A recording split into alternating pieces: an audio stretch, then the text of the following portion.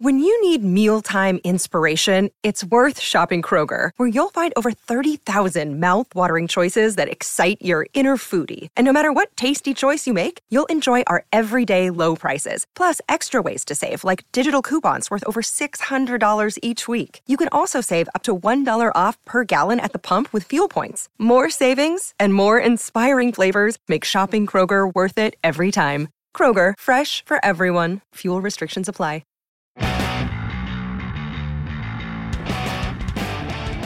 Hello, everybody. Welcome back to the Garden State of Hockey podcast. It's been another, I've said this how many times this year, but another up and down week for the Devils as they ended their homestand poorly, but started a road stretch well for the first time, what feels like all season, as they accrued their first road win since February against February 24th against the Dallas Stars and the Arizona Coyotes. We'll talk about those games after we talk about the, I wouldn't say embarrassing effort against the Rangers, but definitely against the Canadiens at home.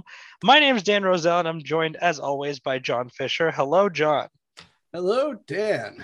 It's a slog. We're getting to the end of it all. I'm counting down the games. There's not many left for the Devils. I think, 9?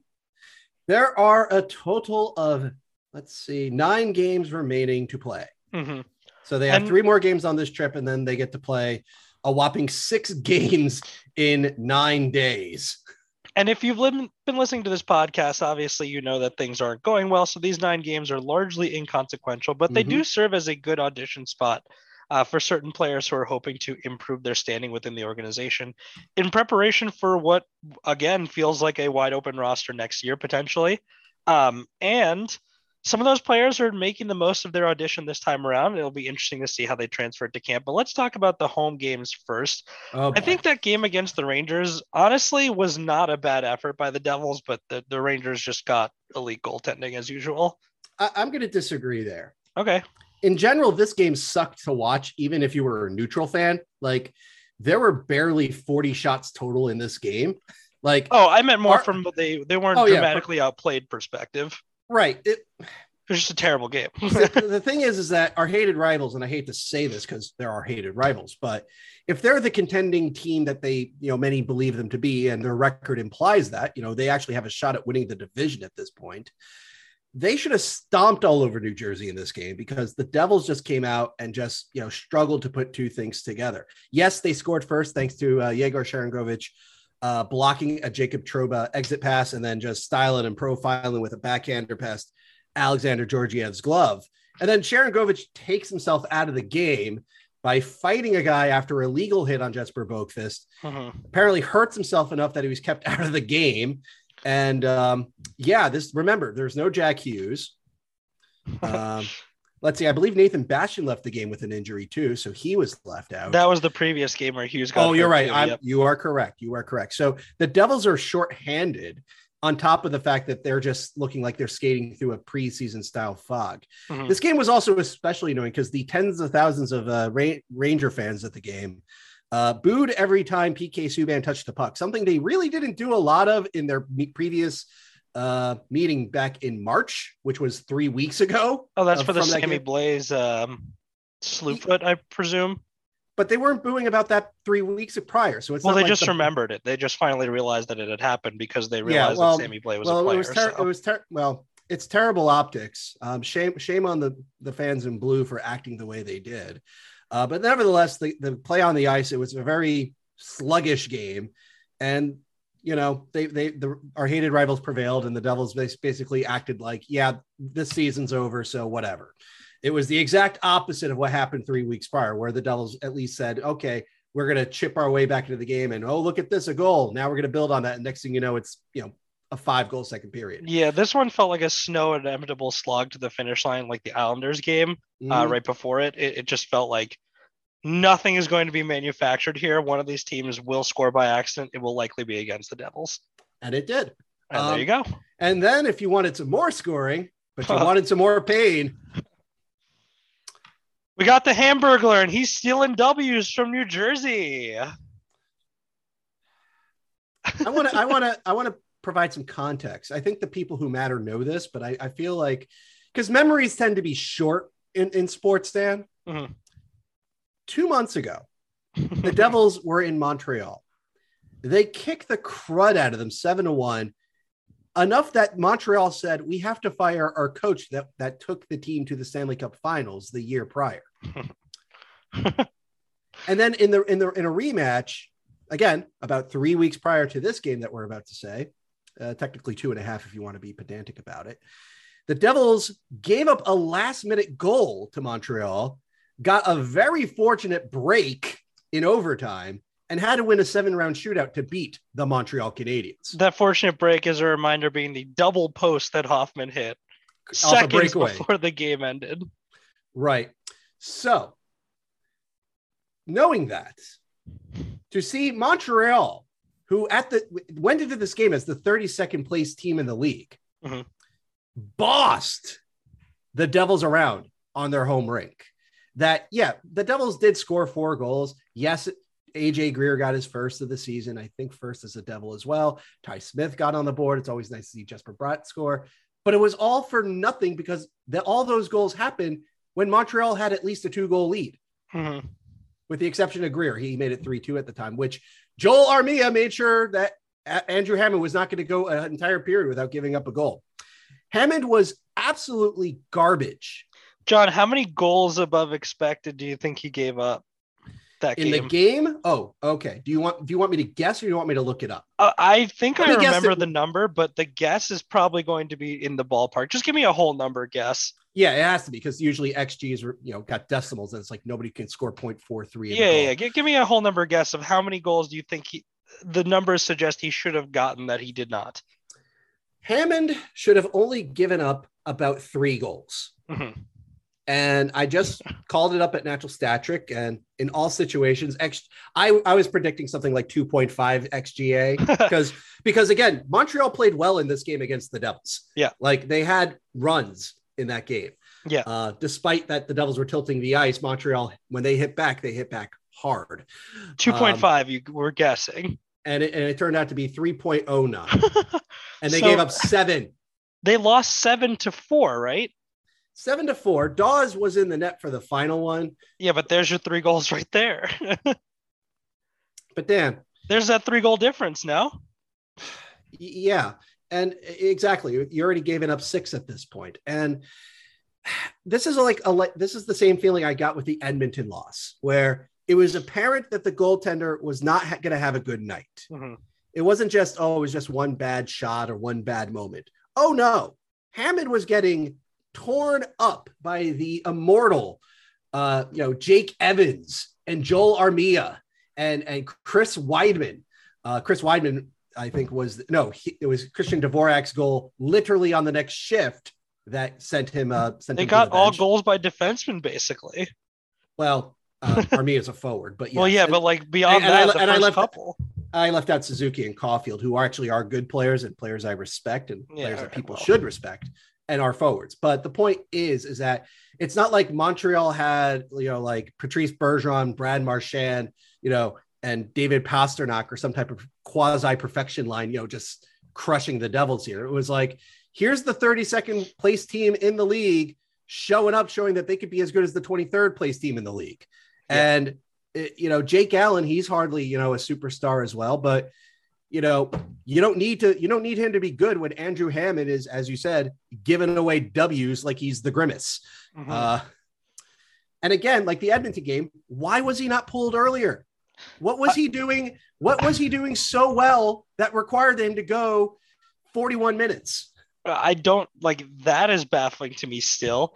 With the timing of timeouts and like when goalies are pulled this year has been so strange. It's been completely too late almost every time. Right. So the Devils lost all 4 games of their homestand. They lost them in very different ways that were, for lack of a better word, depressing. You got the 4-goal botchery. You've got a loss to Corey Schneider. You've got that miserable performance against some quasi-hateful away crowd against our hated rivals. And then you got a fat L to some Uber drivers. Yeah, you gave up 7 goals to Montreal. And some of the people matter say, oh, how come you're so negative about this team? Gee, I wonder why. They're at the time they were in 30th and just 4 points ahead of Montreal. And last. Honestly, from a tanking perspective, that's the kind of loss you take and you say, well, we helped our cause. And then if that was the cause, and they promptly went on the road and completely destroyed their own cause, because the next 2 games they actually played pretty well. And not only that, but the Dallas game was an indication of what can happen when you are allowed to rely on your goalie to get you a win. Nico Daws was the reason they won that game. Yeah, he played an excellent game. I know we use the phrase, getting goalied.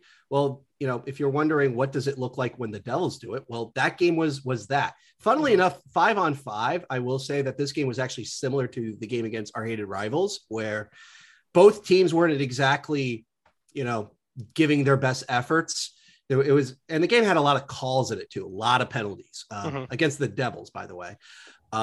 Nevertheless, for this game, Dallas, mind you, Dallas is fighting for their playoff lives. Like they own the final wild card spot in the West. Las Vegas is getting back Mark Stone. They're getting back Mark Stone. Players. Vancouver, who by the way has the best goaltending tandem at 5-on-5 in the league. They're not that far back. So, you're playing against the Devils at home. Hey, Dallas, you want to be a playoff team? You need to beat the 30th place New Jersey Devils. And they came out well in the first period, but from the second period onward, it was almost like they just lost their mojo somewhere. I know the head coach, Rick Bowness, called it the most disappointing performance of the season. And yeah, I believe it. It's a 1-0 game going into the third period in favor of the Stars, because they did score a power play goal out of the technically 6 that they had. 1 was like 3 seconds. So it's 5 power plays. And then in the third period, New Jersey's like, oh, hey, we can play hockey. Oh, hey, here's an equalizer. Oh, hey, final minute of the game, I'm Nico Hischier. I'm going to work over Jamie Benn and Tyler Seguin and really make you pay for having Ryan Sutter get lost on the ice and Vladislav and Nemestikov just go Miles Wood on defense. Oh man, that was an amazing play by Hischier. He took it completely himself. The announcers were baffled. He really just went around that zone and did Jack Hughes things, honestly. He did the things that people will have to do with the fact that Hughes is absent. Hischier's been really, really stepping up in the meantime. Certainly. And in this game, and on that play, by the way, I've got a big, very detailed post breaking that whole play down, because it was also a great example of how screens, not screens in front of the goaltender, but like basketball style screens, can really help you out in hockey, because Hischier was allowed to do all those things because Fabian Zetterlund effectively created a good screen. Yegor Sharangovich created a fantastic one. And Kevin Ball even took out the ref to help make sure that Hischier could go around the net. By the way, speaking of, I'll use this as a jumping off point. Zetterlund and Ball were called up. Ball, Siegenthaler is out for the rest of the season with a broken hand. So they needed to call up Ball on an emergency basis. He actually played very well in Dallas. I would say it was his best performance in his young career so far as a Devil. And Zetterlund got some time with Mr. Hischier. And I think, he got 2 assists in the Dallas game. Did he got a goal and an assist in the Arizona game? Yeah, that's right. So obviously the points are always going to help, but the fact is like he's legitimately doing good things off the puck, which is what you need.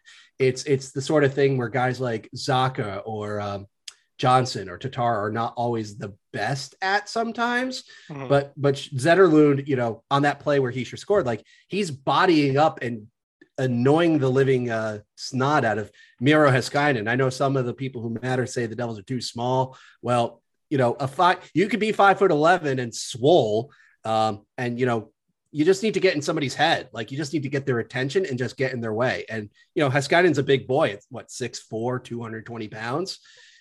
How do you make sure that Heiskanen wasn't going to intervene on Hischier? Because Zetterlund was literally annoying him the entire time, to the point where Heiskanen didn't even get near Hischier on the play, which was fantastic. That's the kind of stuff they need. He's also the kind of player who he's benefited so much from being part of the successful Utica run. He was such a big part of it that you can see the places where that confidence carries over. Just being part of that successful of a team for a whole season teaches you a lot. It teaches you the ways that your game translates, and obviously he's found a lot of benefit from that. So good to see that that's working out, and that those the success of Utica is not being completely, lost in New Jersey. No, definitely not. I mean, personally, I wasn't a huge fan of the Ball called up because I figured, look, we've already seen enough of Kevin Ball. Can we finally see Nikita Akatyuk or Riley Walsh, show us a different defenseman? But Ball certainly has made, did a really good job in the Dallas game. And statistically was not as good in the Arizona game. He was like one of the few players that the Arizona Coyotes enjoyed playing against. It was sort of the inverse of the Dallas game where Hamilton and Ball had awesome nights. Weirdly enough, Mercer and Bratt got killed in 5-on-5 in both games, but you'll take it for the W. Nevertheless, that Arizona game, I would say, was an even better performance for the Devils. They outshot the Coyotes by 10 in 5-on-5. Chances were heavily in the Devils' favor, even though attempts were even. I do wish the power play was better. I think one of the fun fact, Dan, the Devils did not score a power play goal in any of these games that we're talking about. They're 0 for 15 in their last 4 games or something like that. They had something like 5 or 6 opportunities against the Coyotes. Not only that, the Devils have the worst power play conversion rate on the road this entire season. So I don't know why, because there's not really much of a home ice advantage in special teams. Like you have set units. It's not like you're matching up guys, particularly like you would in 5-on-5. But yeah, Mark Recchi, your system sucks. I will say against Arizona, however, they did get 10 shots on net. Jesper Bratt came like an inch from scoring a goal on a power play. Yep. And hey, no shorthanded shots against. Always a positive. I mean, at this point, the more power play goals they score, the more likely it is that Recchi comes back. So if they don't score another one the rest of the season, I'm fine with that. They will probably score. There's 9 games left. They can't go 0 for all 9 games. Are you sure about that? That would be really hard to do. They also have Seattle coming up. John, you have only to believe if you wish to achieve with this team. Seattle's goaltending is about as bad as the Devils this season. John, I feel like you're starting to not believe in how bad this power play actually is. Dan, I've written a lot of words about how bad this power play so then is. You should know. You do not need to convince me that that Mark Recchi is bad at his job. And that no amount of bad goalkeeping can stop the immovable object that is the Devils' puck movement on the power play, or really zone entry, or really shot selection. Any dimension of the power play you want to kind of bring up here is relevant because they're all terrible. Exactly. I mean, again, the complaint is, they need a sniper, they need a guy. No, they need to have a power play structure where, whether it's Hamilton, Severson, Subban, Kevin Ball at this point, do not shoot 60 footers in a 5-on-4 situation. Just please abandon the drop pass forever. Right. But anyway, let's talk about some positives here. Okay. Just like Nico Daws was very good in Dallas to secure the win, he was also really good in Arizona. Going back to your XG question, not that the Coyotes ramped it up, but with all the power plays in this game, and there was a point where the game was briefly tied. It was a close game on the scoreboard for most of the game until, the Devils, for a change, hit back on a quick fire double instead of what Montreal did, where they buried them for like their 18th of the season or something. Yep. But no, the Devils, Dawes made a lot of important saves, even in the third period, to make sure that, Arizona would not sniff their way back into this game. And credit to Dawes for doing that. I mean, it may not seem like that huge. Oh, he stopped 19 out of 21 shots. But at the same time, you can't have it both ways. You can't say the Devils' goaltending is a tire fire and then not praise them when it's not on fire. It's just a pile of tires. We're willing to take anything at this point. A good night is a good night. That's worth noting in a season that's had so many bad ones. Certainly. And on top of that, I will further add that you got some other great performances in the Arizona game. Zetterlund got his first NHL goal, where Nico salvaged a pass to his skates by Yegor Sharangovich. Not necessarily Sharangovich's fault. It was just one of those, the timing was literally a second off. But physics helped. Phil Kessel not stepping up in the neutral zone helped. And nice little bit of skill from Nico there, too. Oh, yeah. Well, again, he's really talented. The haters and losers who are dissing Hischier back in November should be quiet right now. Yep. Very, very quiet. The fourth line for the Devils actually played really well. They were awful in Dallas, but they actually were an asset for the minimal amount of time that they got in the game. And Bastian returned to the ice in Arizona's, which is good. It means, you know, you don't have to suffer the Mason Geertsen experience. Yeah, exactly. Let's see. Other things I really liked from that game. Kuokkanen now looks more like an actual decent player. Mm-hmm. This was also true in the Dallas game. I think it's now becoming clear that his wrist really was bothering him in the past. So then, like, this is fitting the common theme of a lot of what happened to the Devils this year. There were a lot of injuries, and for some reason, a lot of people attempting to play through them. Why? Yeah, and that's, again, I get it that, you know, it's big in hockey and in sports, and to be honest, in work culture, you know, like, oh, you know, I got the sniffles, I'll work through it. I got a headache, I'll work through it. Well, like, clearly it's making you ineffective. Yeah, exactly. I wouldn't mind it if you were playing well, you know, despite being hurt. Like, I'm sure he sure has a whole bunch of bruises and aches and pains, but he's playing well, so it's okay. Mm-hmm. If you, this is my big beef with the whole Blackwood stuff, you know, who, by the way, is skating now. We could see a return of Blackwood before the end of the season. You know, Lindy Ruff, when they announced he was going to be out for a while, he said, oh, you know, we tried lightening his load. We try, you know, managing his injury. It's like, but Blackwood has been terrible. So why do you keep playing this guy who's clearly not doing well? And he's not 100% and he's playing less than 100%. Help me with the logic here of playing him. So I don't know. It's so weird that this season there's so many players coming back from injury either early or they're just saying that they've been playing with injury. It feels strange that they have all these people they can call up from a team that's having a very successful season and they just took so long to do it. I don't know why they held people in the lineup injured for so long. Yeah, I mean, again, part of the problem is like every team has that sin to a degree. I can't think of a better term than that. Because it is a bit cruel to say, hey, you're hurt, but I want you to play because you're kind of expected to. I get it. But at the same time, as you said, if your season is lost and it's clear that you're not playing to the best of your abilities because of you need time off, you need to recover, you need to get healthier, you need to heal your bone, heal your muscle, rehab your muscle. Take the time. It's not like you're going to make the playoffs anyway. It's not like you're that essential to the cause that is already lost. I wouldn't be super shocked if we see like changes in the medical staff. I got to think coaching has to be playing a role in this too. I mean, you know, I understand players keep saying, I want to play. But ultimately the decisions of who's in the lineup, who's on the active roster, who gets dressed for games, that's a coaching decision. Like that's ultimately at the hands of the coach. And I understand the coach maybe gets the thumbs up from the medical staff, but again, if you and I, non-medical experts, can see on the ice that Kuokkanen was really bad, and if you as the coach know his wrist has been bothering him, you know, let's put 2 and 2 together here, guys.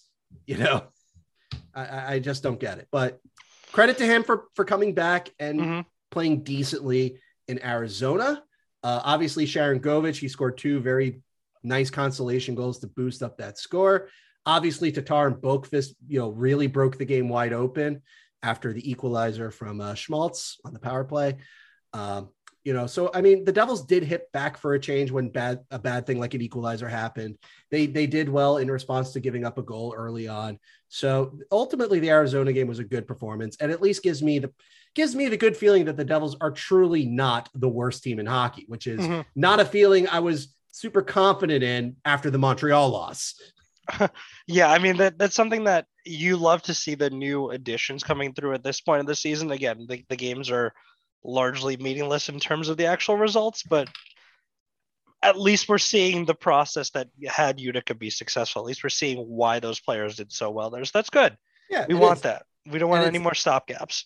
And it's important for Zetterlund in particular, because again, he's at a contract at the end of the season. So he's not just playing for an opportunity at the NHL in the future. He is playing for a contract. And, you know, I don't know how much he loves playing in North America. You know, if his agent comes by and says, oh, someone in the SHL was willing to give you a lot of money to go back home, you know, that's a legitimate possibility. So go out there, Zetterlund, play well, and let Mr. Fitzgerald give you a big bag of money with a $sign on it. And, you know, you're secured. Now, I will say, Dan, the next few games, you know, the Devils have won 2 road games. Yeah. I'm not confident they're going to win a third in a row. Well, tomorrow they're facing the league-leading Colorado Avalanche. Yes, the Devils do have a win over them this season. However, Colorado's really good, And they also have one of the best home records in the league. Like yes. in the entire league. Like I think technically Florida has a slightly better one. But yeah, anyone going to be expecting a comeback from 3-0 down to win 5-3, as great as that would be, as much as I would enjoy that on a personal and a soulful existential level, I would not put money on that. John, I wanted to play a game with you first before we go into the rest of the road trip, because you mentioned that Zetterlund's trying to play his way into a contract. For the sake of having something to speculate about, I want to play the game of devil or not devil. I'm going to give you the list of pending restricted or unrestricted free agents, and you're going to tell me whether or not they're going to be Devils next season. How about that? That's a good game. Hit me, Dan. All right, so let's start with the one you talked about. It's Fabian Zetterlund. Has he earned his way to another contract? Yes. Yeah, absolutely. Yeah, I'd agree with that too. There's no reason not to bring him back, especially for what he did in Utica. I don't want to do analysis on every single person, but he's someone I felt like mentioning, particularly because his audition's been so short. Let's move up the tier list here. Jesper Boquist, he's been with the team a little bit longer. I would give him a Kuokkanen style, maybe a cheaper than Kuokkanen style deal, but he gets re-signed. Yeah, he's been showing himself pretty well this last stretch too. Definitely putting more goals in the back, and that has been helpful for him. Yeah, just needs to get a little stronger and get a little faster and a little more confident, and he'll stick around. Yep. So our group of three coming up, and you can do them in any order you want. It's Brad Wood and Zacha. Well, Brad is going to become a very rich man very, very soon. I mean, to be fair, he's making, like, if I look at his salary briefly here, he's at 2.7, 2.75. That's his cap hit. His salary for the season is $3.45 million. So he's already in the 0.1%, but he's going to be even higher up in the future, and he deserves it. So give him the money. No question there. Yep. Zacha, trade bait. Yep. And I'm gonna make a lot of fans unhappy with me. Well, maybe not a lot of fans, but he has his fans. I think the Devils need to move on from Miles Wood. Okay. I don't think he has much of a future. We're not talking about some young gun here. Like Zacha and Wood are 25 and 26 respectively. I know what is the second longest tenured Devil? The second, like in terms of games played, in terms of length of time on the Devils. I know Severson's the longest. Yeah, Wood would be second, wouldn't he? It might actually be Wood. It has to be because no one else was on the team after that. Zacha played on the team almost right after. Like, actually, no, I take it back. It actually is technically Zacha. Oh, it is? Because Zacha had to. Actually, no, I take it back. Zacha and Wood made their NHL debuts in one game in 25-16. I want to say almost in the same game. Oh, but with the organization, Wood was drafted beforehand, right? Oh yeah, Wood was drafted in 2013. So he's the second longest tenured member of the organization behind Severson. Yeah, so that's crazy. Okay.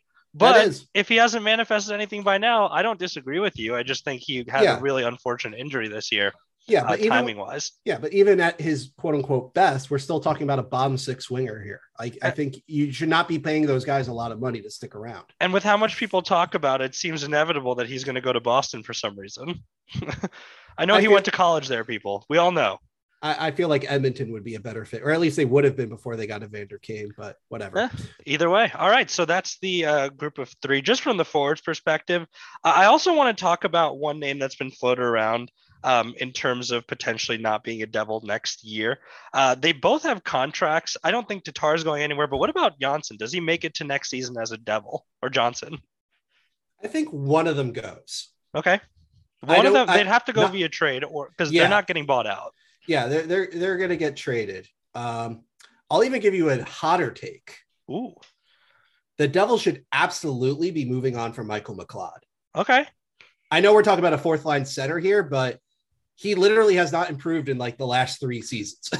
Well, that all being said, I'm just focusing more on people that they can more easily move on from at this point. Yeah. You can sell another team about a Tatar or a Johnson. Maybe not as high as you might expect, but they'll know who he is. Whereas if you go to another team and says Michael McLeod, they're just gonna be like, who? Not who, but why? Come on, man. You're gonna offer me your fourth line center, 30th place. Like, what do you want? Future considerations, or what's the deal? Well, can you take John Gillis away? God. Okay, so let's go there. So one of Janssen and Tatar doesn't stay on the team. But again, this exercise is done basically to say which spots are going to open up for next year. A couple of UFA spots also potentially opening up and likely opening up. AJ Greer and Jimmy Vesey. I could see Greer being talked back to going back to Utica because he strikes me as those quad A players, like somebody who's like really good for your AHL team. And you just have to give him an NHL contract to like, stick around. So that, and maybe give him a call up once in a while, similar to like Brian O'Neill or Brian Gibbons, Jean-Sebastian D. It's something that lots of teams do. Chase DeLeo. Well, before all the other stuff, Reed Boucher. No, that was a different case. That was really different. Well, the Devils drafted him. Well, they did, but he's also like quad A for the most part. He is now, yeah. But the Devils. Well, no, he's nothing now. Well, yeah. Anyway, let me answer your other question, Jimmy Vesey. Yeah, I think the Devils move on from him. Mm-hmm. I think they like him, but they're sad to move on.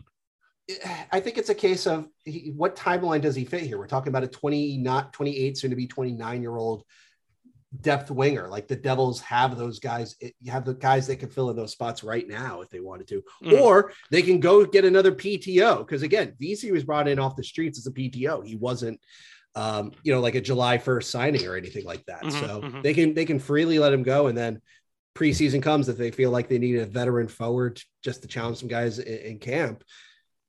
They can find another guy like Vesey. So, and which guys would they be challenging realistically? Holtz, you have to think, is going to be in competition for one of those forward spots.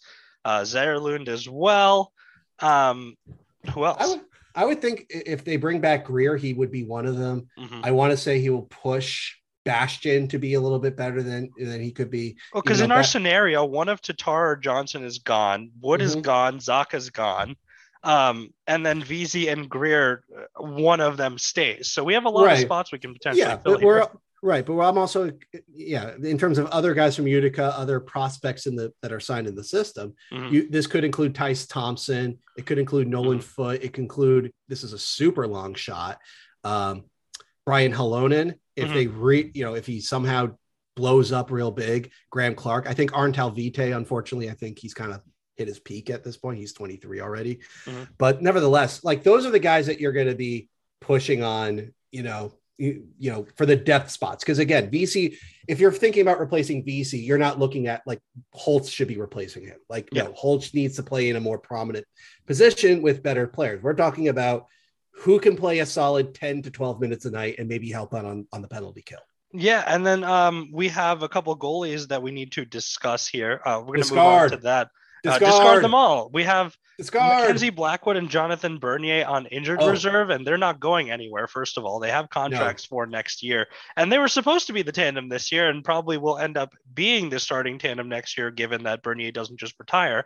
But in terms of the other goalies the Devils have pending, it's Gillies, it's Hammond. Neither of them should be anywhere near this roster next year, and they will not be. No. Done.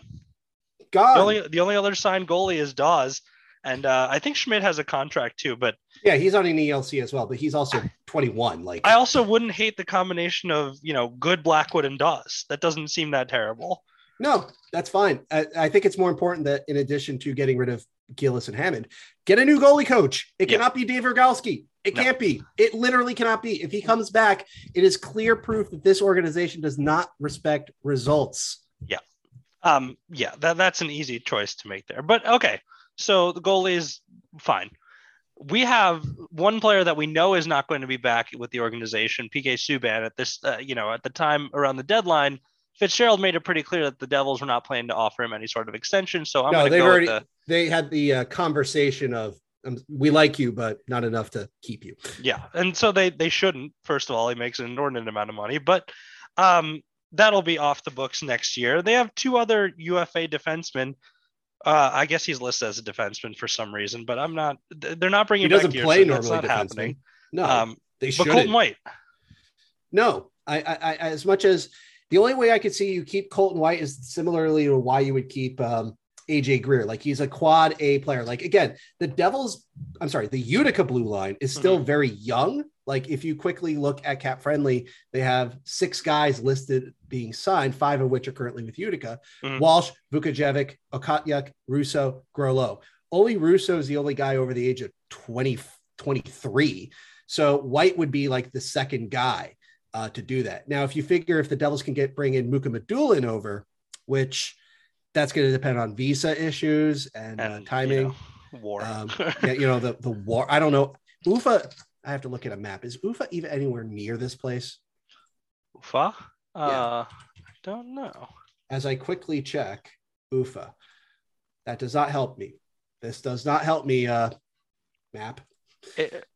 I feel like it's on the it's in the middle of Russia. It's far away from any conflict. Okay, so it's probably it's actually close to Kazakhstan or Uzbekistan. So if needed, they can make the long trip down to catch a plane, or they can go further east to like Omsk or Novosibirsk or Chelyabinsk. Not that I have a lot of knowledge of Russian airports, nor whether or not they have the ability to fly all the way across. I'm sure there's going to be transfers and all that fun stuff. The point is I'm working on the assumption that they're probably going to want Mukhamadullin in Utica next season. Yeah, that's the guess. So that's another young defenseman, because again, he's only 20 right now. So I could see the Devils bringing White back. And again, like AJ Greer, you have to give him an NHL contract to make it worth his while, knowing with the knowledge that you're likely going to play in the AHL, and he'll be a call-up guy. Other than that, that would be the only reason why he could come back. Like, I don't think he's good enough to play in the NHL regularly. I don't think he played nearly as well as some people think he does. You don't notice him, but he's also not doing anything positive either. Mm-hmm. Yeah, I'm fine with that. I think I could definitely live with that. But yeah, that's a little game before I wanted to, just to get an idea of what we're talking about. We mentioned all these potential spots opening up for next year. But yeah, now that we've done that, continue on with the daunting upcoming schedule in which the Devils will likely lose a lot. Well, Colorado's the daunting game. Mm-hmm. Saturday night will be the first ever game in Seattle for the New Jersey Devils. Ooh. Remember way back in October when Jeremy Lauzon hit Jack Hughes? And do I remember? I was there. You were there. Yeah, I know we were there. Well, neither of those players are going to be in this game, as Lauzon's on a different team and Hughes is injured. Bastion should be back for that one, so that's going to be fun. I can't wait for the tribute video for him. Oh yeah, I'm sure it's going to be as epic as the video at the Rock that celebrated Jesper Boqvist hitting 10 points. That was something.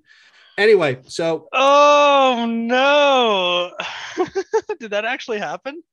It was like maybe 12 points, not 10. But they were celebrating a career high for him. And it's like, you're Jesper Boqvist. What career?